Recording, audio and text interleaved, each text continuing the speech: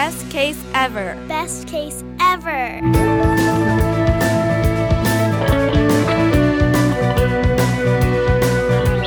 Yes, this is EM Case's Best Case Ever mini podcast series, and I'm your host, Dr. Anton Hellman.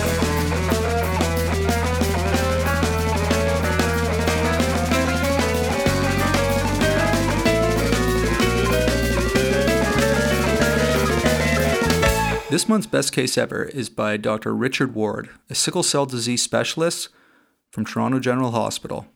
He's going to tell us his best case ever when it comes to a sickle cell pain crisis gone bad.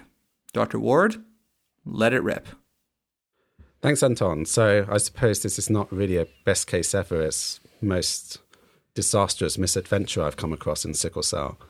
So this is a 24-year-old gentleman who presented to Genis General Hospital with a sickle cell pain episode.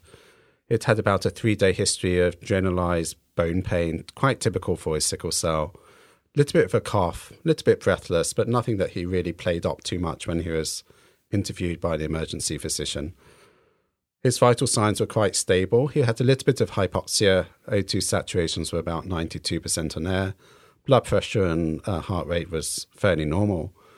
And the examination, he had a few crackles at the lung bases, but nothing particularly dramatic or concerning to the emerged physician. And the liver and spleen were not enlarged. There was no sign of any ulceration or osteomyelitis going on. And his routine blood works were fairly unremarkable for someone with sickle cell. So his hemoglobin was about 70, which is more or less his baseline. His bilirubin was slightly high, in keeping with ongoing hemolysis from his sickle episode. And his renal function was normal, with a low normal creatinine, as we would expect for someone who's hyperfiltrating from some sickle renal disease. So there are really no red flags for the emergency physician. He was parked and emerged and monitored over the next few hours. Now, unfortunately for him, this was not just a simple pain episode. This was an acute chest syndrome. And what happened over the next few hours that he very rapidly deteriorated. He developed progressive hypoxia, which was documented as increasing oxygen requirements. So going from 2 litres nasal prong to 4 litres to 5 to 6 to 10 litres oxygen, rebreathable mask. His O2 saturation was always documented as 100% because he was on ever-increasing amounts of supplemental oxygen, becoming a bit more breathless, a bit more chest pain, becoming a bit drowsy, and it wasn't sure whether that was due to his opiates he was receiving for the pain or not. His chest x-ray on presentation was normal, and the next day when it was repeated, it was still normal.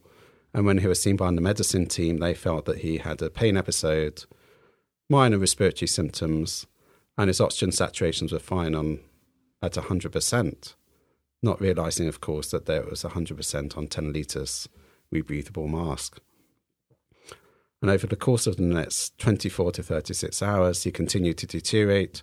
Repeat blood work showed that his creatinine was going through the roof, his liver function was deteriorating significantly, and was starting to decompensate from a respiratory point of view, despite being on 10 litres of oxygen. And unfortunately, he then had an arrest.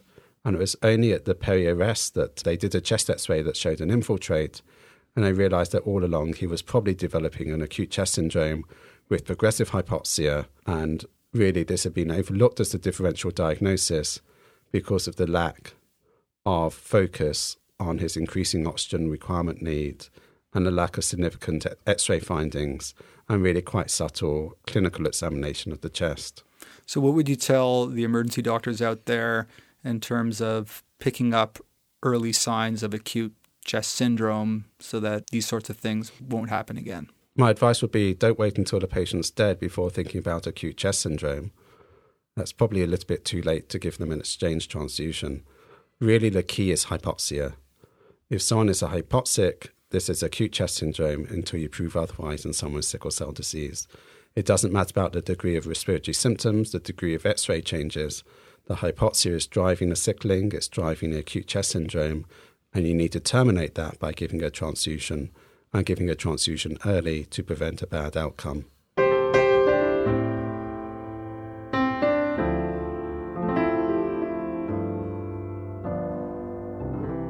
So the take-home point here is that any patient who presents with sickle cell disease who has a change in their respiratory status, even if it's just subtle, think about acute chest syndrome, which classically presents with a big infiltrate on the chest x-ray, but in this case, as you can see, they can be really subtle. Respiratory symptoms equals acute chest syndrome until proven otherwise. And to learn more amazing pearls and pitfalls when it comes to sickle cell disease in the emergency department, stay tuned for our next episode with Dr. Ward as well as with Dr. John Foote. So until next time, take it easy.